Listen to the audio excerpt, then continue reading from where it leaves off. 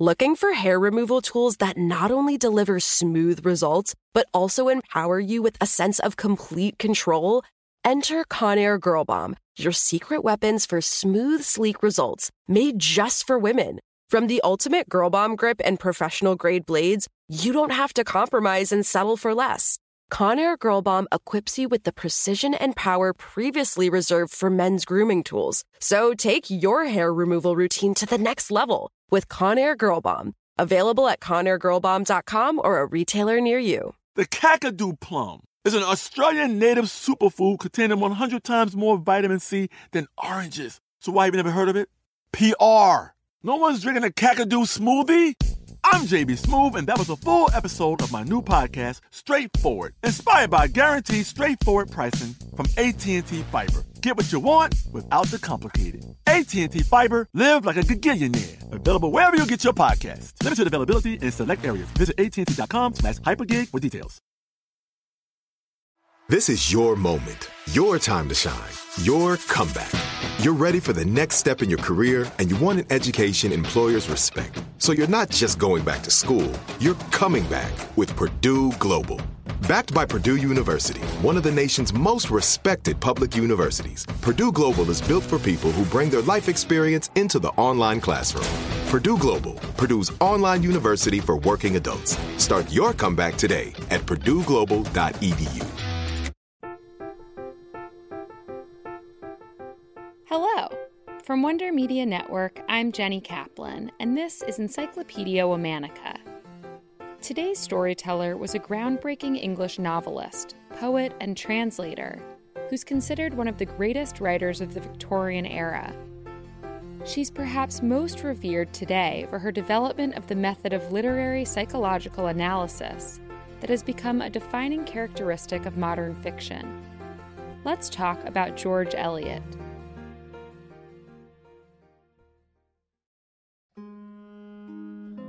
Mary Ann Evans was born in Nuneaton, England, on November 22, 1819, to Robert Evans, the manager of a local estate called Arbury Hall, and his wife, Christiana.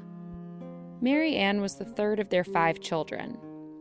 Mary Ann was an evidently brilliant child and a particularly voracious reader. Because she was viewed by her family as somewhat unattractive and thus unlikely to garner a good marriage proposal, Mary Ann's father invested in her education well beyond what was common for the period. She attended 3 different boarding schools between the ages of 5 and 16, where she learned French and Italian, and was given significant evangelical religious instruction, which had a lasting impact on her perception of the world around her.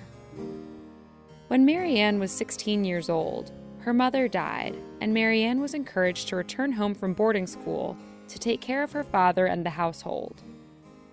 While her formal education thus came to a close, Mary Ann had access to Arbury Hall's excellent library and took private lessons in Latin and German with a local tutor. Then in 1841, Mary Ann moved with her father to Coventry.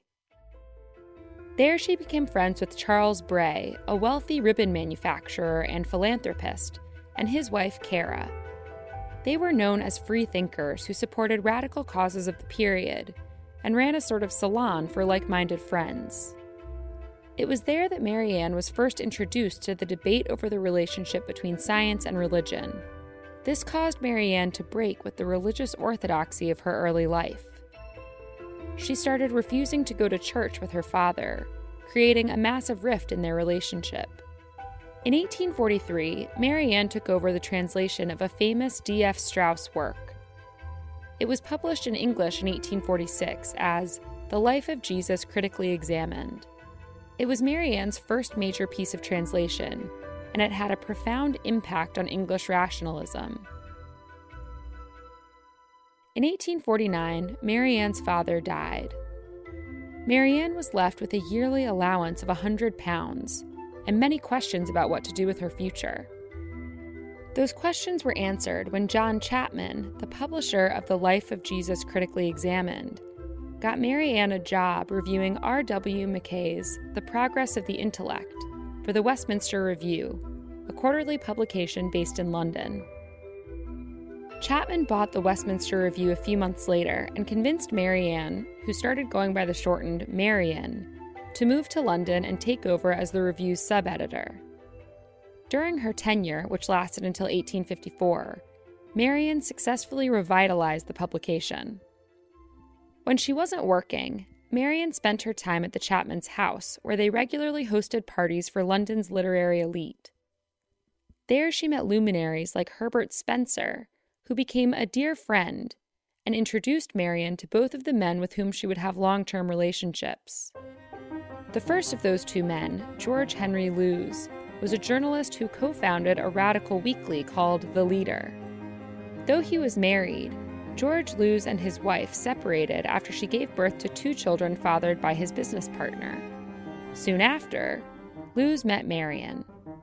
Their relationship blossomed over a shared love of intellectual pursuits and trips to the theater and opera. While still technically married to his first wife, Lewes and Marian lived openly together as husband and wife, first in London and then in Germany, where the couple moved in 1854. The situation was not without some major challenges. Marian once said of the relationship, "Women who are content with light and easily broken ties do not act as I have done. They obtain what they desire and are still invited to dinner." While living in Germany, Marian translated Spinoza's seminal work called Ethics, while continuing to write some of her very best essays for the Westminster Review. Marian and Lewes' life was a happy one for the most part, but was marred somewhat for Marian by the amount of gossip she had to put up with. She was also estranged from her very religious and conservative family, who wholly disapproved of her out-of-wedlock relationship. Lewes encouraged Marian to write a story about her childhood as a means of catharsis. That story, The Sad Fortunes of the Reverend Amos Barton, was published in Blackwood's magazine in 1857. It was an instant hit. 2 more serialized stories quickly followed, and in 1858, all 3 were republished as scenes of clerical life, written under the pseudonym by which Marian would soon come to be known, George Eliot. A year later, George, as we will now call her, published her first novel, Adam Bede. She described it as a country story full of the breath of cows and the scent of hay.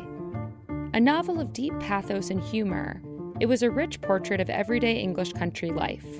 It was unlike anything her audience had read before. In just 1 year, Adam Bede went through 8 printings. In 1860, George published the novel The Mill on the Floss. In it, George again transports readers to the English countryside, where her writing provides an extraordinary portrait of the experiences of childhood and coming of age. It's been lauded for the groundbreaking way in which George incorporated subtle components of psychology and psychological analysis into the story. The following year, George wrote another of her great works, the much shorter Silas Marner, which continues to be a favorite of high school English teachers to this day. Though not perhaps her most endearing novel, Silas Marner has earned great praise for its perfection of form. George continued to publish throughout the 1860s. Then, in 1871, she published what most critics agree is her magnum opus, Middlemarch. A provincial novel set in the English Midlands, Middlemarch is an extraordinary examination of the realities and complexities of life for the different classes in Victorian English society. Emily Dickinson once wrote of Middlemarch, "What do I think of Middlemarch? What do I think of glory, except that in a few instances this mortal has already put on immortality?" Virginia Woolf famously called it one of the few English novels written for grown-up people. George published her final novel, Daniel Deronda, in 1878. Many modern critics view it as the most contemporary of her works, particularly because of its brilliant psychological analyses. 2 years later, Lewes, George's life and business partner of almost 25 years, died. Suddenly, George found herself alone and without either the encouragement Lewes provided or the stability. But it wasn't long before she found another companion in a Scottish banker named John Walter Cross. Cross had been in charge of George's investments for a number of years. Just a week after the death of Lewes, Cross's mother had died, and George and Cross bonded over their grief. 2 years later, George and Cross married in London. She was 61 and he was 40. After honeymooning in Italy, they moved into a new house in London together. Soon after, George fell ill. On December 22, 1880, George Eliot passed away. She was 61 years old. She was buried in London's Highgate Cemetery in the area reserved for political and religious dissenters and agnostics, next to George Lewes. All month, we're talking about storytellers. For more on why we're doing what we're doing, check out our newsletter, Womanica Weekly. Follow us on Facebook and Instagram at Encyclopedia Womanica. Special thanks to Liz Kaplan, my favorite sister and co-creator. Talk to you tomorrow.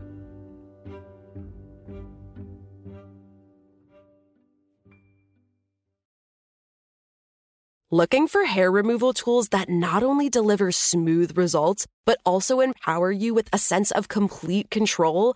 Enter Conair Girl Bomb, your secret weapons for smooth, sleek results, made just for women. From the ultimate Girl Bomb grip and professional-grade blades, you don't have to compromise and settle for less. Conair Girl Bomb equips you with the precision and power previously reserved for men's grooming tools. So take your hair removal routine to the next level with Conair Girl Bomb. Available at ConairGirlBomb.com or a retailer near you. This is it. We've got an Amex Platinum Pro on our hands, ladies and gentlemen. We haven't seen anyone relax like this before in the Centurion Lounge. Is he connecting to complimentary Wi-Fi? Oh, my! Look at that! He is! And you will not believe where he's going next. The Amex dedicated card member entrance for the win. Unbelievable. When you get travel perks with Amex Platinum, you're part of the action. That's the powerful backing of American Express. Terms apply. Learn more at americanexpress.com/withAmex. Are you still searching for your perfect place to call home? Well, now is the time to buy at Fisher Homes. If you're looking to move in before the end of 2024, May could be your last opportunity to start building your dream home and close before the year's end. If you're hoping to move in even sooner, Fisher Homes also has homes that are move-in ready and waiting for you, where you can start enjoying the benefits of homeownership even faster. Schedule your personal tour with a new home advisor today at FisherHomes.com and make this spring the season you find your perfect home sweet home.